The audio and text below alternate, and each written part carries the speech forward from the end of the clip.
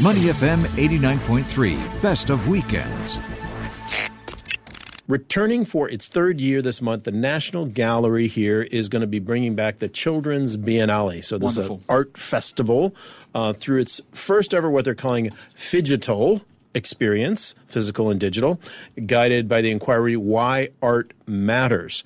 To talk to us more about this now, we have the curator of the Children's Gallery and the Children's Biennale Festival and the assistant director and an artist with us. So Vanini Bellarmino is with us, and Jeremy Sharma, who is also an artist.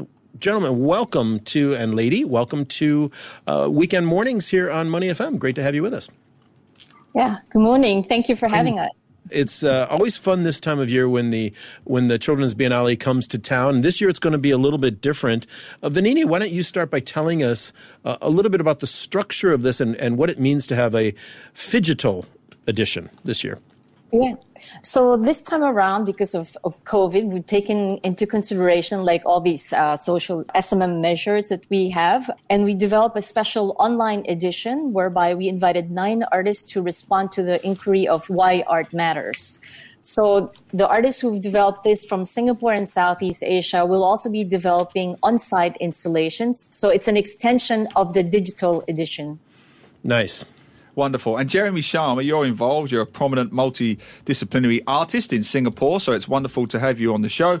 Now, as we mentioned there, the Children's Biennale, I love the initiative, by the way. I have to say that. You know, you seek to empower children to get through these very tough times, and the importance of empathy, confidence, through playful and interactive art. So maybe, Jeremy, you can talk a little bit about that, the kind of art that's involved, and your own piece involved. What are you doing at this event? Well, I'm creating an interactive and animated video essay called Superstar. So, of course, it's for children. So the premise of the story is it's about a cosmonaut from another star who visits a post-apocalyptic Earth and is able to visit different versions of Earth as she has invented a time travel machine that can break through the light barrier. So there are various landscapes and elements and characters which were conceptualized and mostly drawn by my 2 sons. So we were inspired by nostalgic items and objects around us. For example, my kids and I had a tomahawk steak for Christmas dinner, and we referenced it for the animation to show how we use materials from animals as tools. And it's also made through the various means that children animate their work through storytelling, drawing, collage, and stickers. So even though it's a digital work in the end, it's made through very simple analog material and tactile means. Yeah. Wonderful. That's really interesting, and I love the fact that you had involved your kids in this as well. Nothing more appropriate than having children involved in artwork for a Children's Biennale. But Vanini, I wonder if you could tell us about the selection process, because there are so many different types of work. You've got artists from Vietnam and from the Philippines, and of course, Jeremy from Singapore, Taiwan, Cambodia. How do you go about deciding what is going to be interesting and what is interesting in this year's version of the Biennale? Yeah, so first of all, we have a sort of a selection that we take into account, the ethos of the gallery, which is to speak about the collection, the national collection, which is from Singapore and Southeast Asia. So we invite established artists from the region to respond to a specific theme. However, for this year, we decided to ask them a question rather than respond to a theme, which is why art matters. And in the process, a lot of them responded differently to what they think is actually the topic of the day. So we surfaced about 4 themes of home, environment, diversity, and time. And then I guess for this year, everyone has sort of surfaced how they can invite children in the process of co-creation. So in Jeremy's case, for instance, he invited his kids, but the other works, say of the Alfredo and Isabel Aquilisan from the Philippines and Australia, they have a work called Head Home, where children are invited to create a house mask made out of cardboard. They can add to a floating city online, which is inspired by the HDB blocks in Singapore. We could also have we also have a work by Vietnamese American artist called Dinh Q Lê. The work's called Voices from the Center, and here he presents he uses 60 of the works from the National Collection, and kids can create a video art inspired, sort of TikTok inspired video art using the National Collection. So, and then this will be displayed afterwards. We also have a 24-hour marathon, diary marathon by an artist called Joyce Ho. And the work is called The Days Book. Kids can upload images online. They could doodle. They could write about their day, reflections of the day. So what it's like maybe for morning in Singapore or like in the US or afternoon in the UK. So they could put it up online so they could feel connected to one another. I mean, with other kids. So if in the absence of travel, they could still feel connected. I love that, because we also have a short, I was going to say, you've introduced an interactive element, which I think is so important for online digital content, which brings me over to Jeremy Sharma, who, of course, is a multidisciplinary artist in Singapore. We're chatting to him and Vanini Bellarmino, who's at the National Gallery. And Jeremy, what did you take into account, or how did you come about sort of doing your piece, your artwork, knowing that you wanted to have an interactive element, or the fact that it's digital rather than physical? How did that impact your work? How did it impact my work? Well, I think there was a lot of changes in how I was working, because I was using a lot of my computers to actually generate the images and the animation. But also, I mean, even though like I said, it was digital, there were a lot of like analog and physical ways of making. So for example, like we use simple technologies. For example, we built a handmade cranky that could display a moving panoramic scene and then translated that digitally and visually on screen.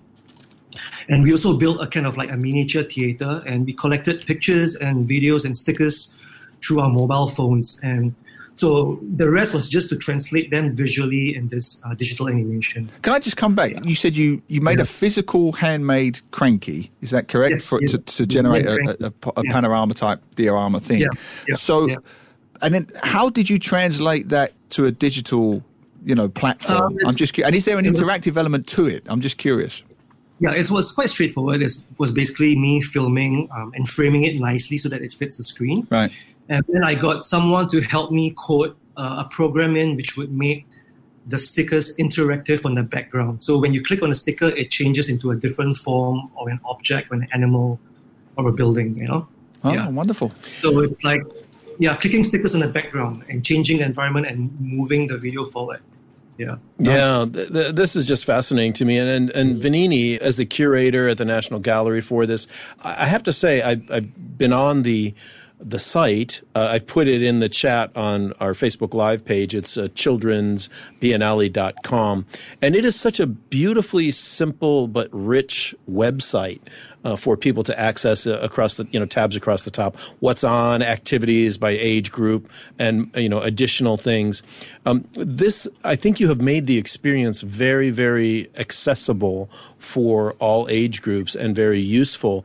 Was this key to going global as you've done this year with the Biennale, to be able to make sure that there was a strong online presence and stuff for people to do very easily online? I mean, definitely. I mean, this is really about access. I mean, the mere fact that we're engaging established Singaporean and Southeast Asian artists, we want to make their works accessible. For instance, Jeremy, normally he would be creating probably a painting that you can't touch. Whereas in this case, you can really interact with it. You can co-create with the artists themselves. So definitely beyond going global, it's really, I think access is not just about being online, but it's being able to allow the public to enter the work and be part of the work and contribute to the making of the work. One of the things that I absolutely love about this project, and it's something I'm passionate about, is that you've taken Southeast Asian artists and you've given them a global platform. I think that's, I'll ask Jeremy, firstly, why is that so important to give Southeast Asians that global platform? And how does it have an influence your work, knowing it's going to be shown across the world rather than just in Southeast Asia? Well, I guess Southeast Asia has a particular flavor to the art that we make. We have specific stories to tell as well, which is unique, and it should be introduced to the rest of the world. And I guess that was what Vanini as a curator was thinking about. Yeah, I mean, in hearing stories from Southeast Asia and putting it on a platform for both children and adults. Yeah, and I'm just curious on a personal level, does it have any impact? Because I'm translating art to literature here, but when I'm writing children's books, occasionally I'm mindful of the fact that if I make this reference, it won't be known in this territory. If I make that reference, it won't be known in that country and that culture. So I have to be mindful of the references I use in literature.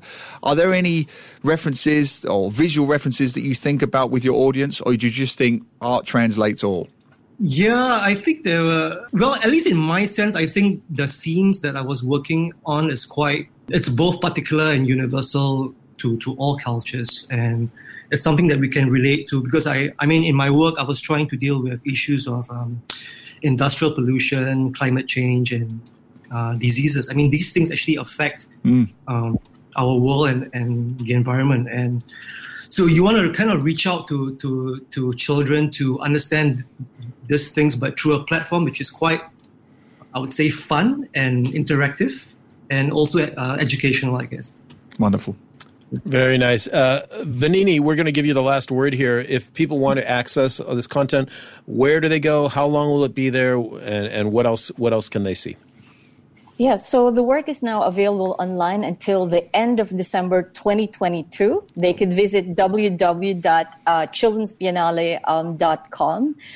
We have amazing works for everyone, I guess kids from 0 to 12 and even up to 100 years old, I would say. I mean, there's always a kid in everyone. Yeah. We have short films. Yeah, we have a diary. So please visit us, and it's just an amazing experience. You could visit from 30 minutes all the way to 24 hours.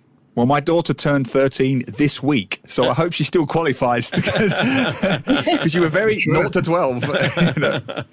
No, the content is great. We want to thank both of you for coming on. Jeremy Sharma, local artist here, and also Vanini Bellarmino, the curator for the Children's Biennale at the National Gallery, Singapore.